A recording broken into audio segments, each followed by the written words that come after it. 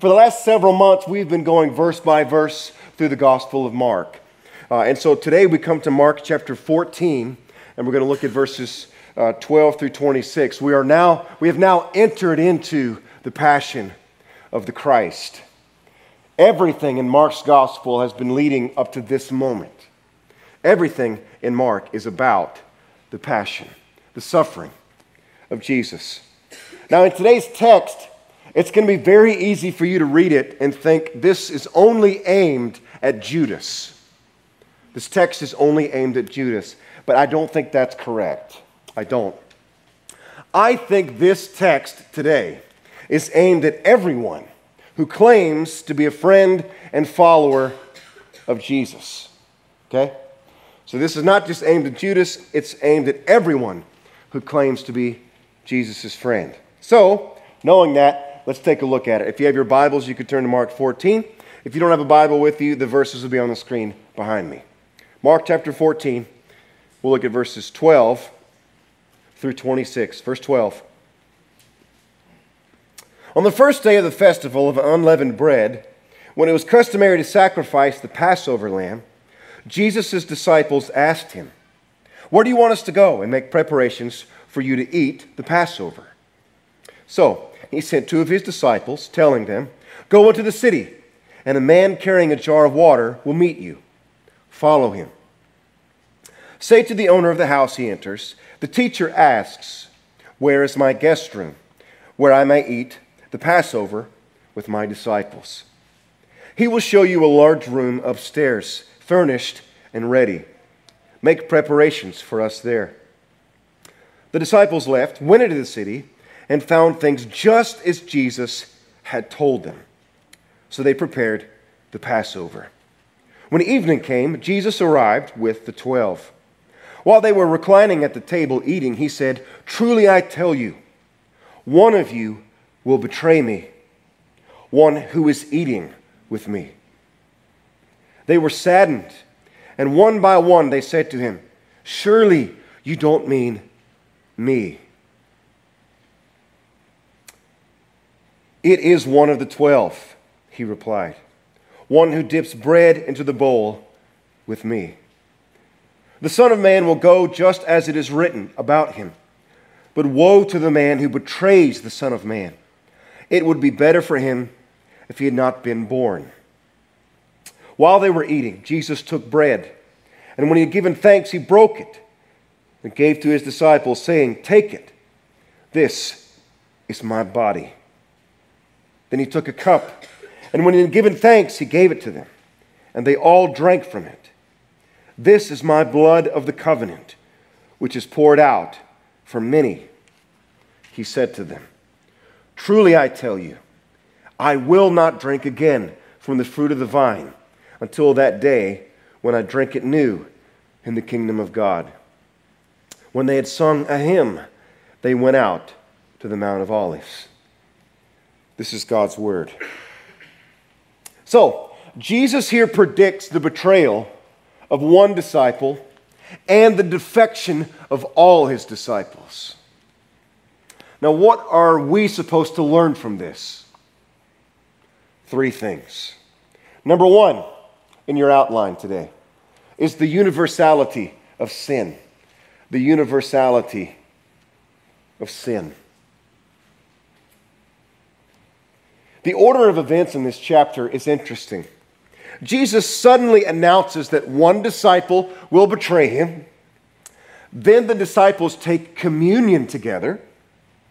Then in the verses right after today's text, we will see all the disciples abandon Jesus.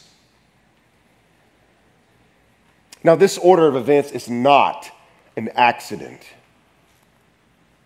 One commentator explains it like this. He says, quote, "In placing the Last Supper between the betrayal and the defection of the disciples, the Gospel of Mark vividly conveys that the sin that necessitates the death of Jesus is not someone else's sin, but his own disciples.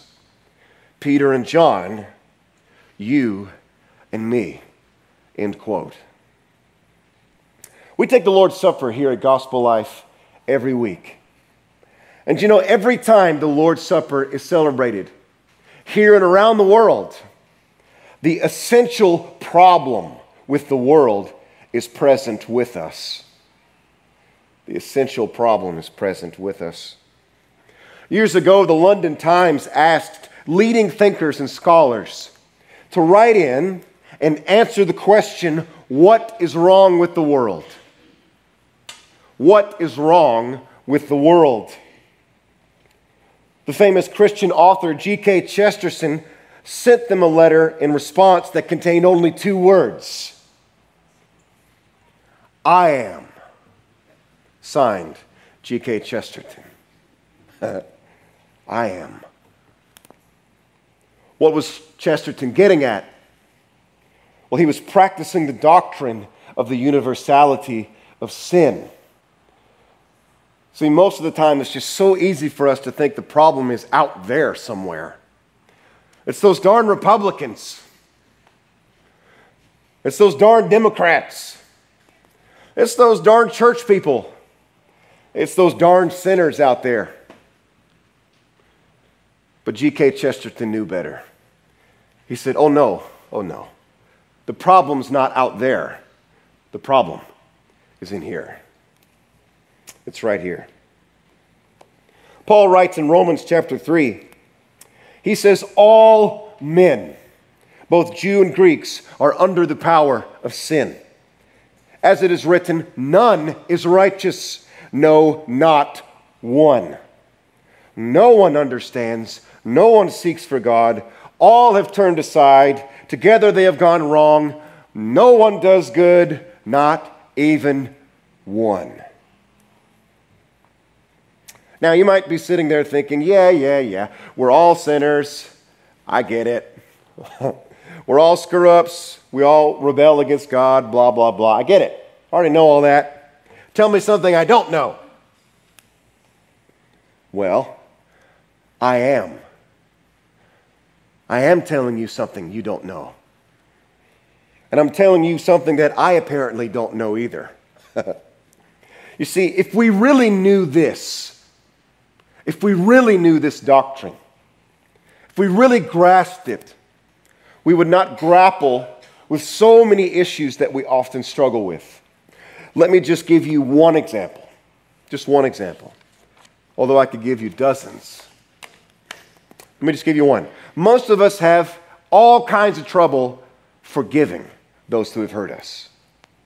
We have trouble forgiving those who have caused us pain. Now listen, I know many of you sitting here today have genuinely been mistreated. Genuinely. And it was absolutely not your fault. I get it. But you struggle to forgive. You struggle. And hey, look, I'll be the first one to raise my hand and say, I struggle with it too. I've been hurt. I've been mistreated. I've been lied about. And I struggle to forgive.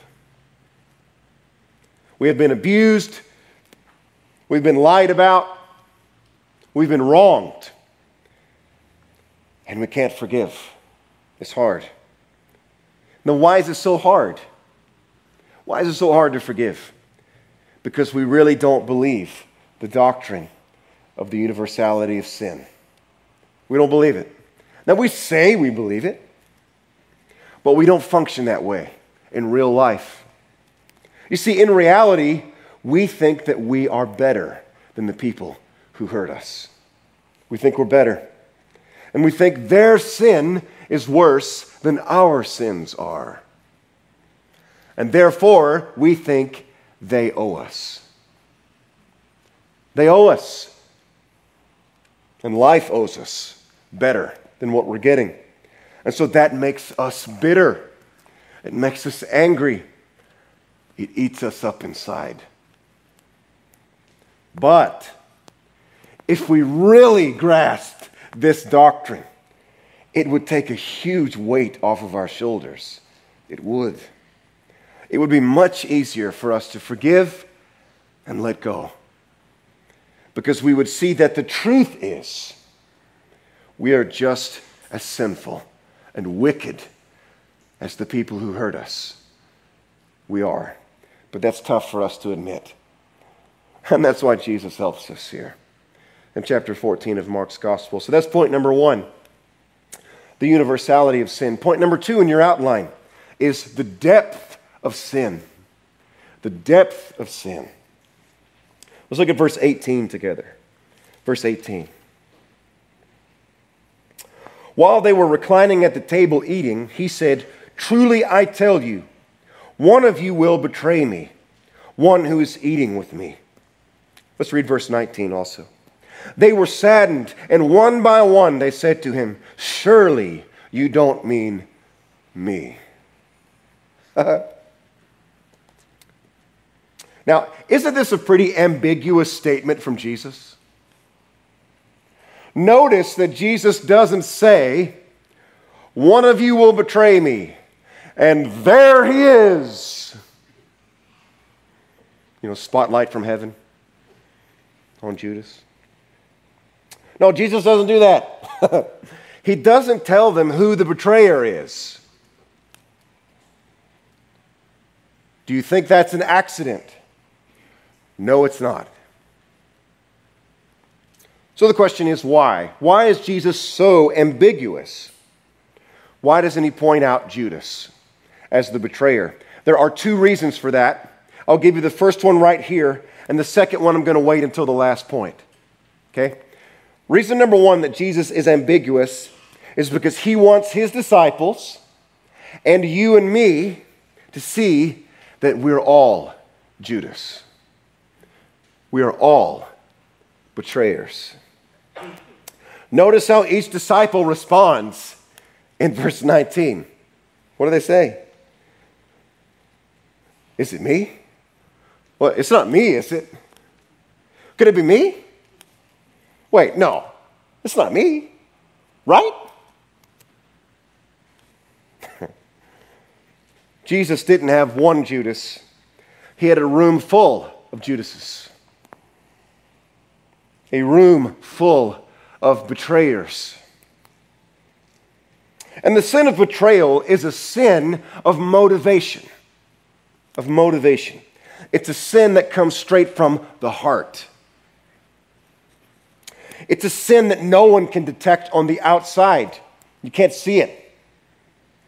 And so Jesus is saying, one of you is only serving me because I benefit you.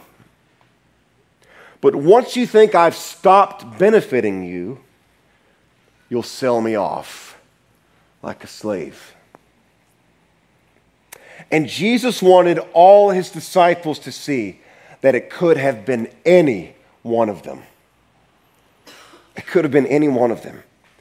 All of them are just using Jesus. They're just using him. But on the surface, it didn't seem that way, did it? Nope. It seemed like Judas and the other 11 were great little church boys. It did, like we said last week, Judas played electric guitar in the worship band. Matthew taught Sunday school.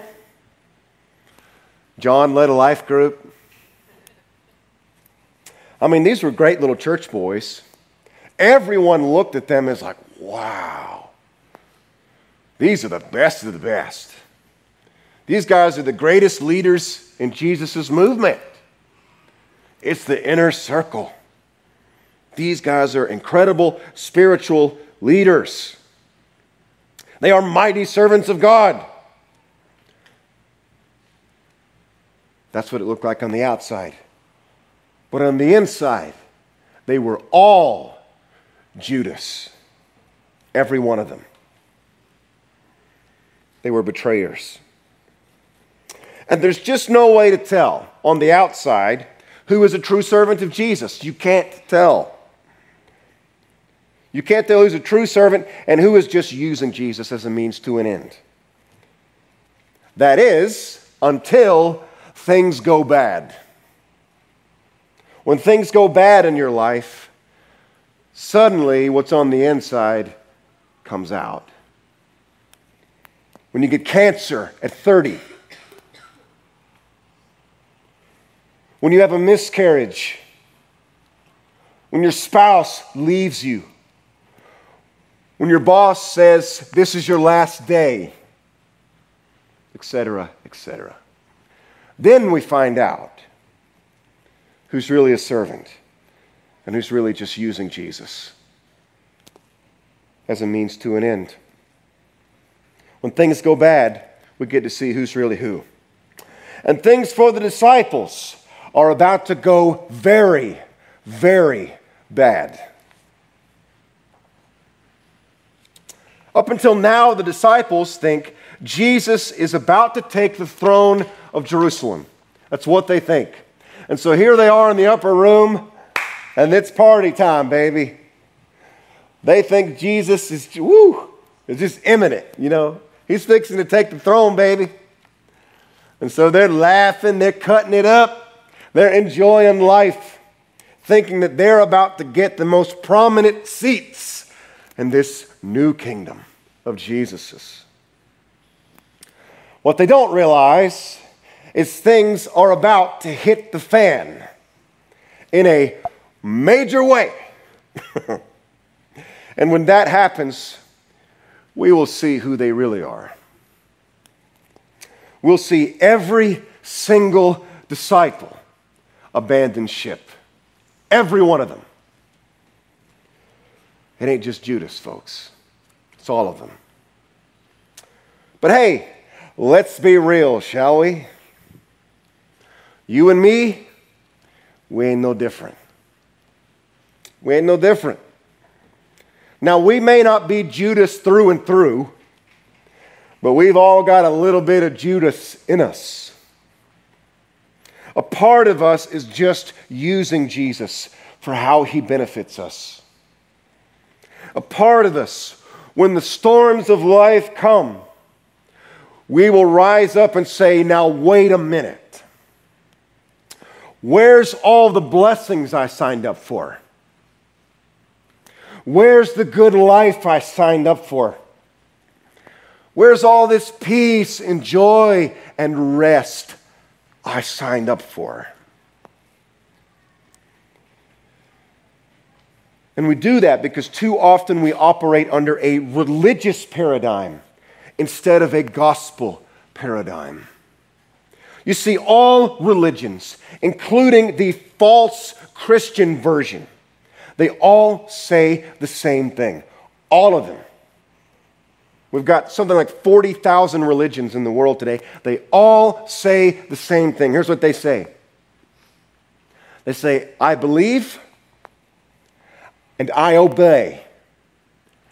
Now God owes me. He owes me.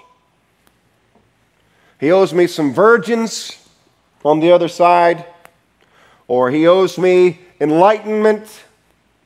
He owes me paradise. Hey, I checked the boxes. I believed. I obeyed. Now you owe me. You owe me. And a lot of Christian pastors around the world will stand behind a pulpit and preach the exact same message.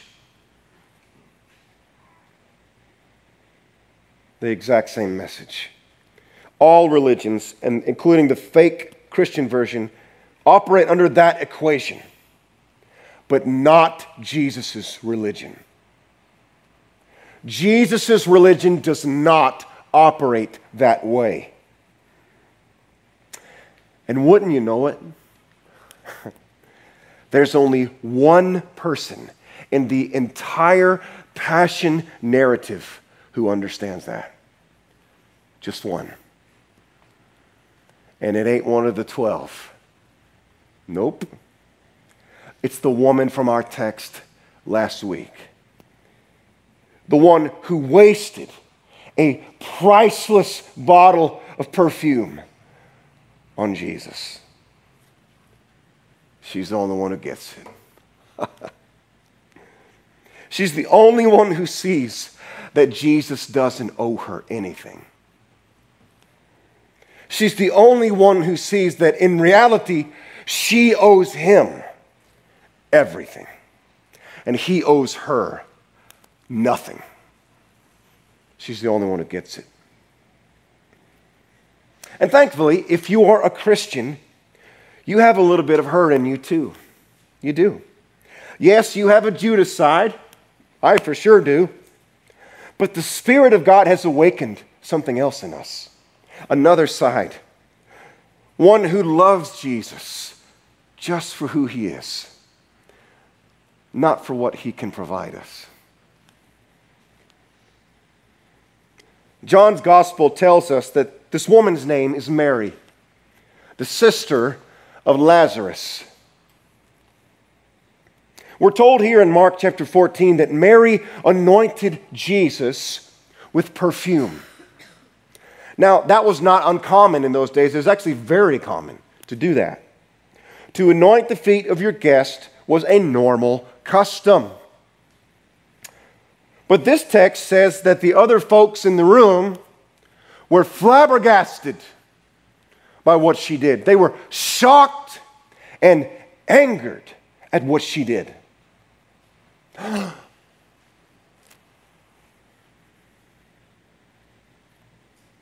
Why? Because of the extravagance of the perfume. That's why they were shocked. You see, she anointed Jesus with extremely rare and extremely valuable perfume. She essentially took the entire net worth of her family and she poured it all out on Jesus' feet. And then we're told in John chapter 12 that she wiped his feet with her hair.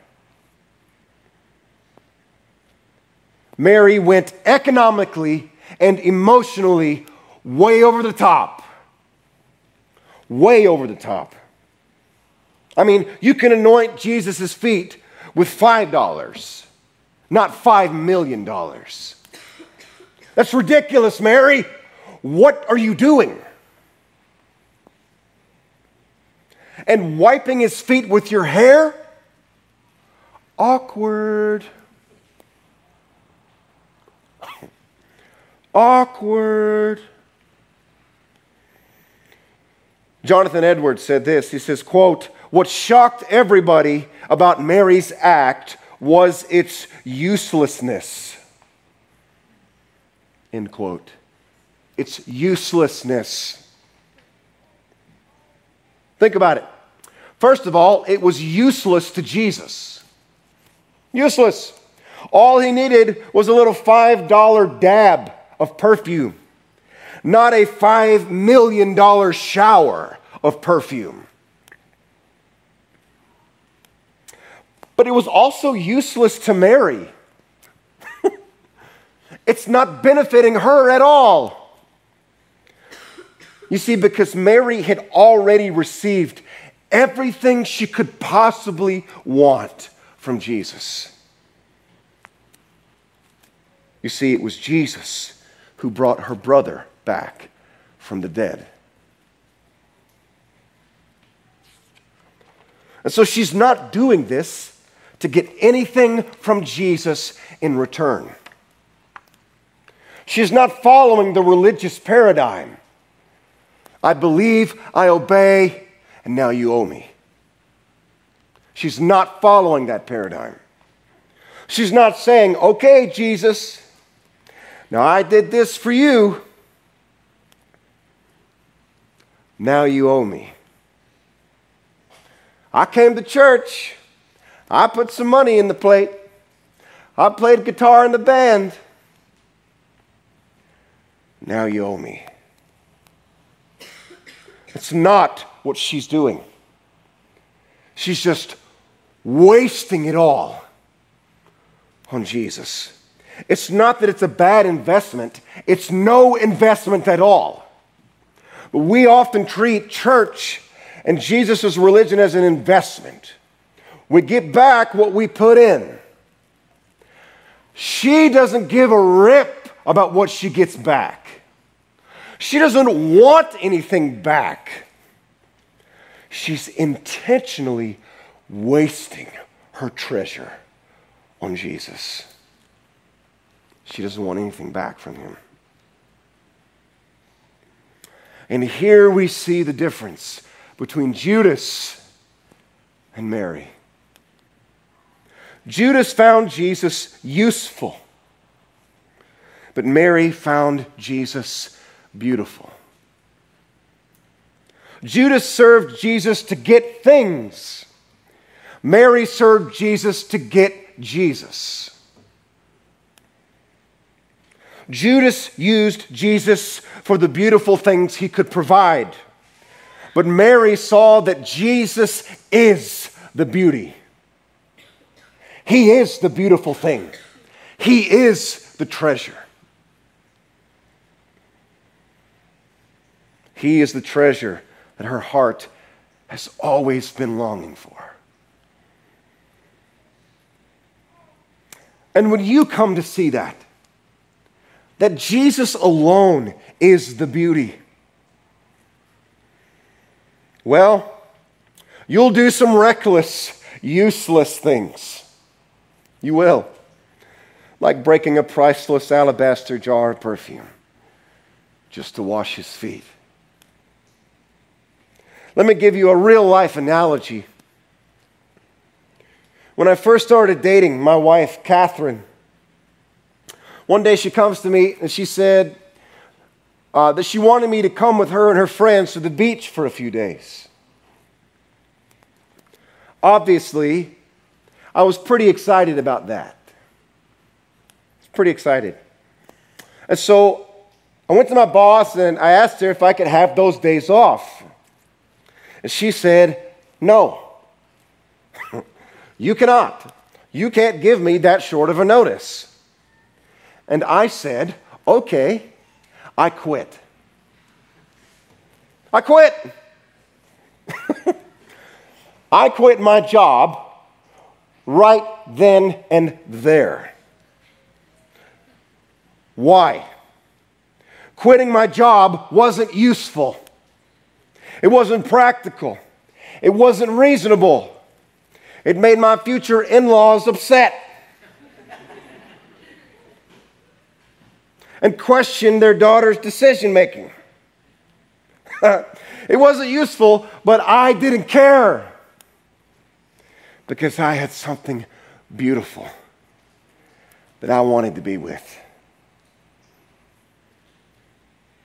And I was going to be with her at that beach no matter what it cost me.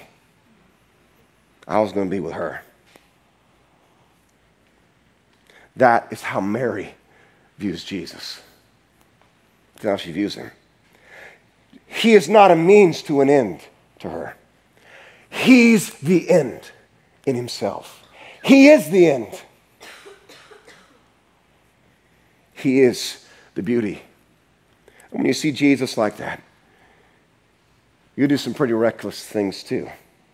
Some pretty useless things with your life.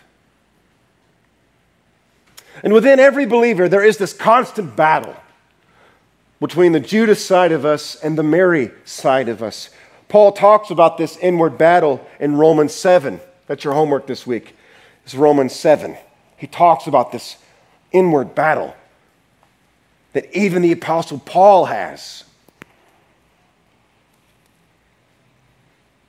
And so the question is then, how do we get Mary to win more battles within us? How do we find Jesus a beauty instead of a means to an end? That brings us to our last point in your outline. The end of sin. The end of sin. Let's read verses 23 and 24 together. Verses 23 and 24. Then he took a cup, and when he had given thanks, he gave it to them. And they all drank from it. This is my blood of the covenant, which is poured out for many, he said to them.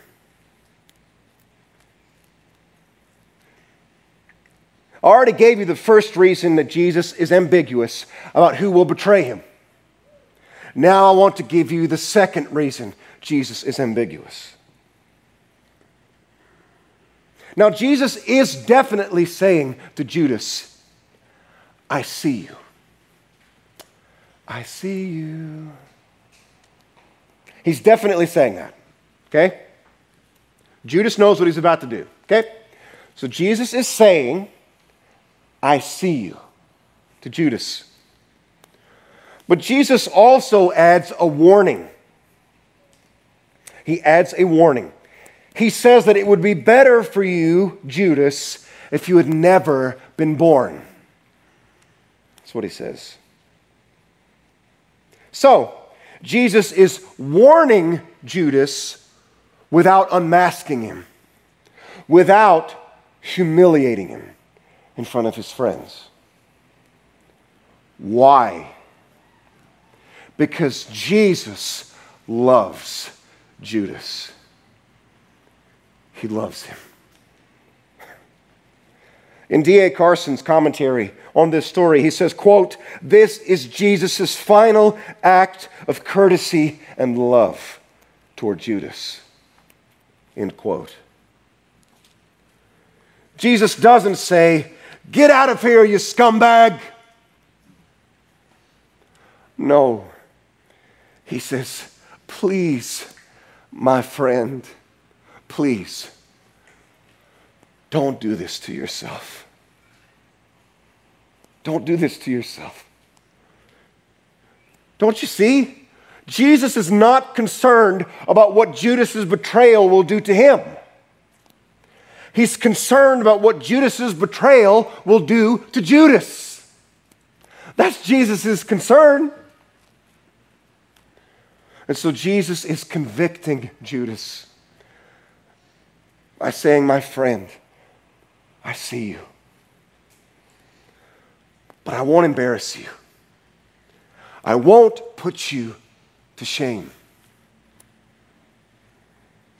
Behold the extravagant gentleness of Jesus." Jesus doesn't put Judas to shame, and he doesn't put you and me to shame either. No. Instead, he is shamed in our place. You see, in just a few more verses in Mark, Jesus will be stripped naked and exposed for all the world to see. He will be beaten and scourged and nailed to a cruel Roman cross.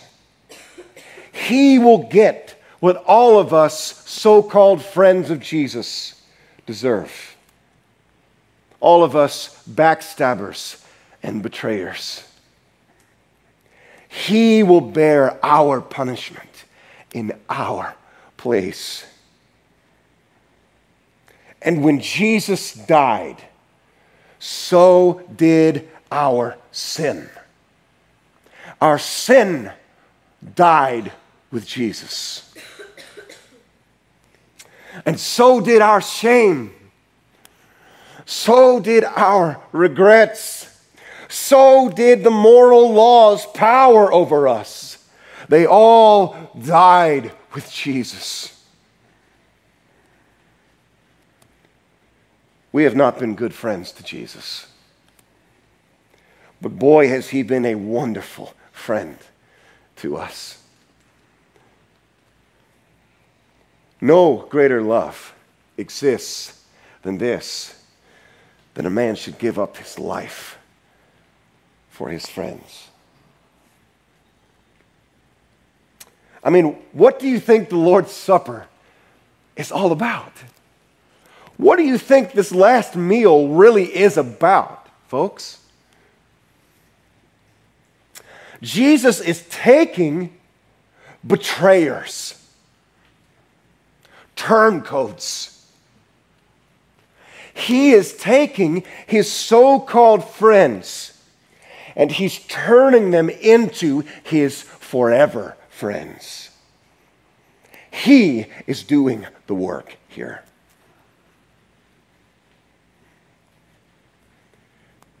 He is saying to those who are about to betray him, He is saying, my friends, just as this bread is broken, my body will be broken for you.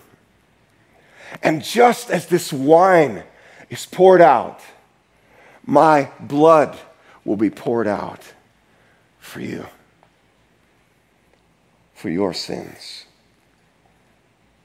So, how does Mary win the battle within us?